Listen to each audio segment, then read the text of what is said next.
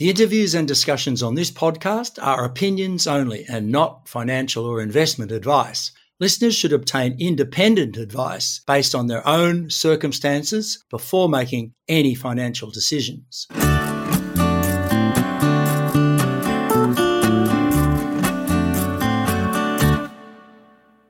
Hello there, I'm your host Peter Strachan. Welcome to Stockhead's Rock Yarn. A couple of weeks ago I had the pleasure to visit an amazing engineering and construction complex at Henderson, just a few kilometres south of Fremantle on the coast of Western Australia. The company I visited was ASX listed Civmec Limited, whose site and especially its massive construction shed is so big that I'm sure it can be seen from outer space. The company does a lot of work that most Australians might think is only done at engineering yards located in places like South Korea or Thailand. But no, this is an Australian treasure offering turnkey solutions to the oil and gas, metals and minerals, infrastructure, marine, defence, water and energy markets. To tell us about Civmec, I'm delighted to introduce its Chief Executive Officer, Patrick Tallon. Pat, can you tell us about the career path that led you and your business partner, Civmec's Executive Chairman, James Fitzgerald, to form Civmec? Yeah, thanks for the opportunity, Peter. And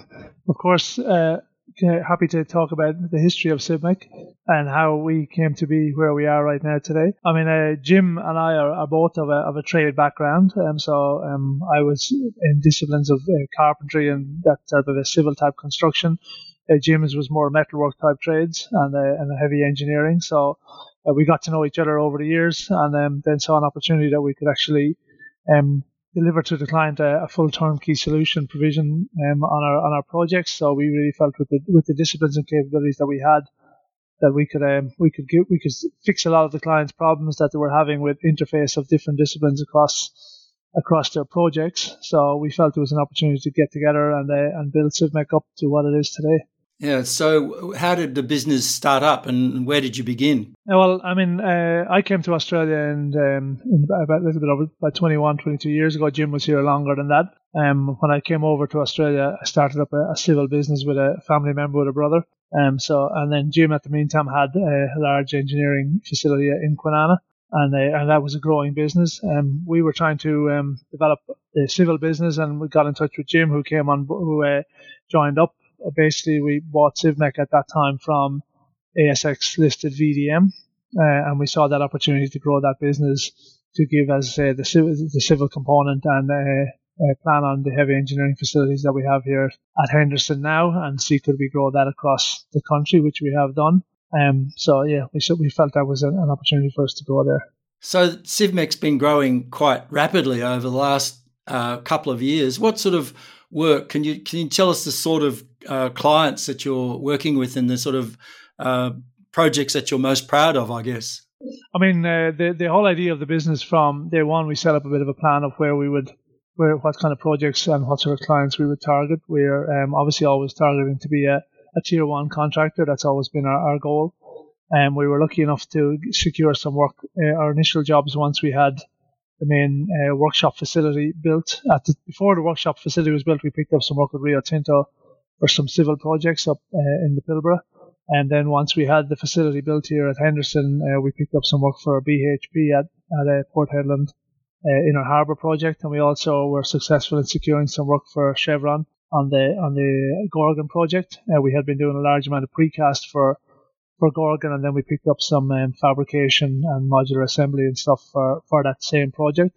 So from there, it continued to grow proudly to say that we have companies, clients such as BHP, Roy Hill, FMG as key clients of ours in the resources area, in oil and gas. We a lot of work on Chevron projects and on Woodside projects, even securing some long-term contracts, service agreements with the likes of Woodside. But we have been working for Gorgon really since inception, or for Chevron since inception.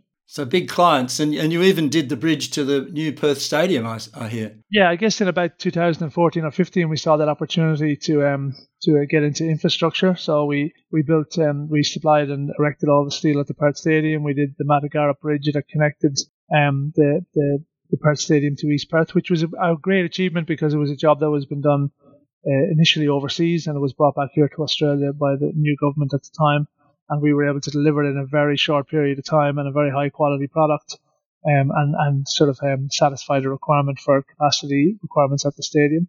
But I have to say we're very proud of the kids bridge that was recently done up in Upper Round Kings Park, and that was it's an important Children's Hospital, yeah, iconic bridge, the Children's Hospital. Yeah, so that's great. And look, it gives the listener an idea of the size, the scale of project. I know when I visited, there was a ship loader, one of these big loaders that loads coal or iron ore or grain or whatever. I mean, it's a massive piece of kit that you're building in Perth, and it goes on a boat around to Newcastle when it's finished.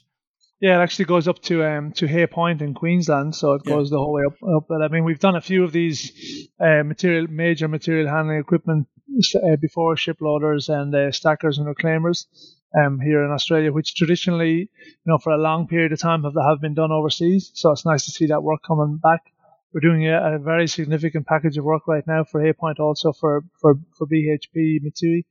And we're doing the Hay Point wharf, so huge beams and large fabrication, very heavy engineering sort of stuff that you wouldn't not traditionally see being done here in Australia, and it's great to see it back here and those clients having confidence in us being able to deliver on their projects for them. Yeah, I think your annual report said that you had just over $1 billion of work in your order book at that time. So, I mean, happy to say that we've been able to maintain that order book above that $1 billion. Obviously, projects from tendering to awards, can vary in length depending on the client or depending on the size of the project. So, there's cycles of where you're waiting on potential awards. But right now as we speak, we're still maintaining that order book above the $1 billion. So. Fantastic. So, Pat, I guess from an investment point of view, maintaining a decent profit margin is always critical for an engineering service provider. So how does a company ensure that each job it delivers has a good profit margin? Look, I mean, it goes back to, number one, trying to be as clever as you can when you're tendering and come up with methodologies that you can do the job in a cost-effective way for your clients. So, you have to build up trust with your client that you can deliver the job. And then they ask you to invite you to tender. But obviously, it's a competitive market, so we're always looking for efficiencies and how we can do it better.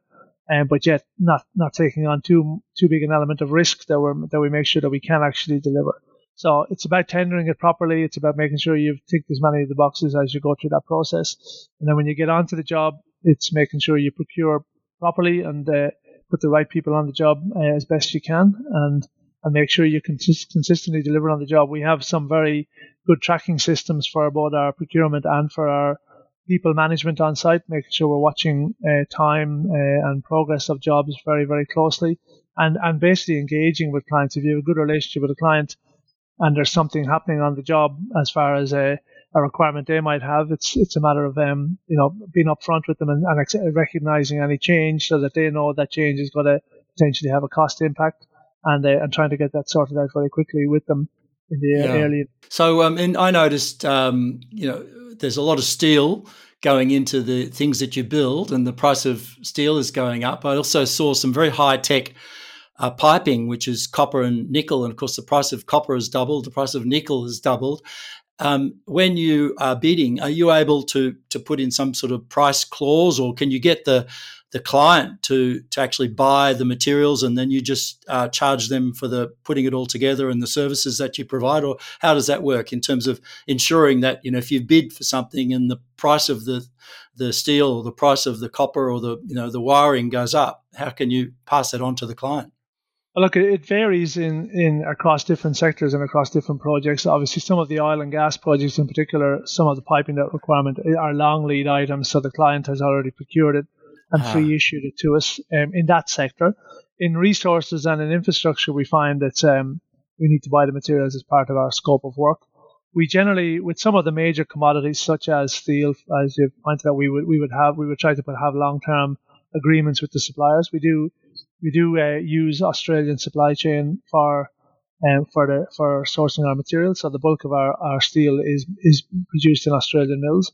So we have long-term relationships with them, and we try to set up long-term agreements.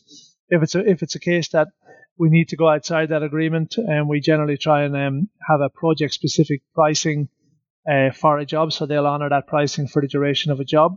And then on top of that, some contracts where we can and we feel there's some volatility in the market, we will have try and ensure there's rise and fall clauses within the contract to cover those rises and falls as they might occur. Yeah. I mean, sort of probably at this point in time, more of the risk is around resources, because resources are very constrained in Western Australia in particular at the moment. So when that occurs, you see price rises and wage rises. So we try to control that as much as we can. We obviously have agreements with our employees at the commencement of a job, but if we're watching the market all the time, watching what our peers are doing, and try to make sure that we're paying adequately to get the best people on our jobs. So who would be your peers in the industry or your competitors, the people that you're watching? I mean, like we are very multidisciplined, as we've mentioned already. In the civil concrete type space, I guess we'd be up against the likes of a CPB or an NRW, those kind of, and then there's some strong private companies in that range, in that space as well, that operate here, particularly in the Pilbara, and have a very strong track record of delivering. In the SMP space, I guess Monadelphous would certainly be someone that we would compete quite regularly with, and we would also, the likes of a UGL and these type of companies, we would tender against.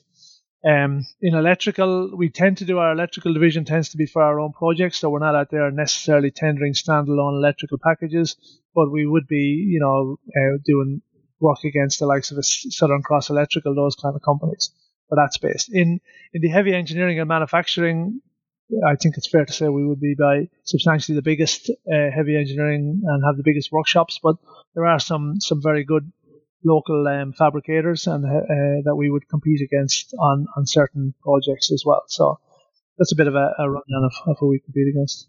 So I know in looking at other engineering companies through my career, talking to engineers, they have a target hit rate for the jobs that they tender on. So, and I think one company said if they were winning more than 25% of the jobs they tendered on, they had to really say they're probably underpricing, and if they won less than 25%, then they needed to sharpen their pencil and be a bit more competitive. Does Civmec run like that, or are your jobs so big and lumpy that it doesn't really matter? No, I think it's pretty true across the board. A 25% hit ratio is what we would be factoring.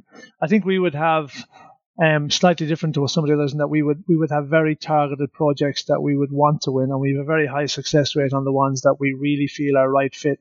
And when I say a target project for us would be something that uses as many of the disciplines as we possibly can. So we like a full turnkey solution project where we'll come in and do the civil concrete works. We will fabricate for that job. We will modularize an assembly and send the material to site. We will do the SMP and the electrical, and then assist in the commissioning support at the back end. So they would be a type of projects that we would predominantly target. A lot has to do with the client at the time. That's so we would we like to work for clients that are big enough to be good to work with and understand the high quality, the value of the high quality product that we give to them. And then it would also be around timing of other projects coming off. It's very hard to keep it even all the time especially when you're involved in major projects, to make sure you keep your people.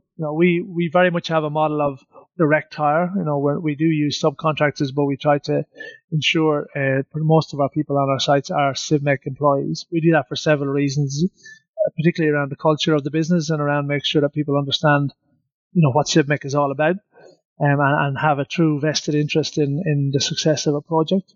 And James was telling me that you take on a lot of cadets and people who are doing trades there as well.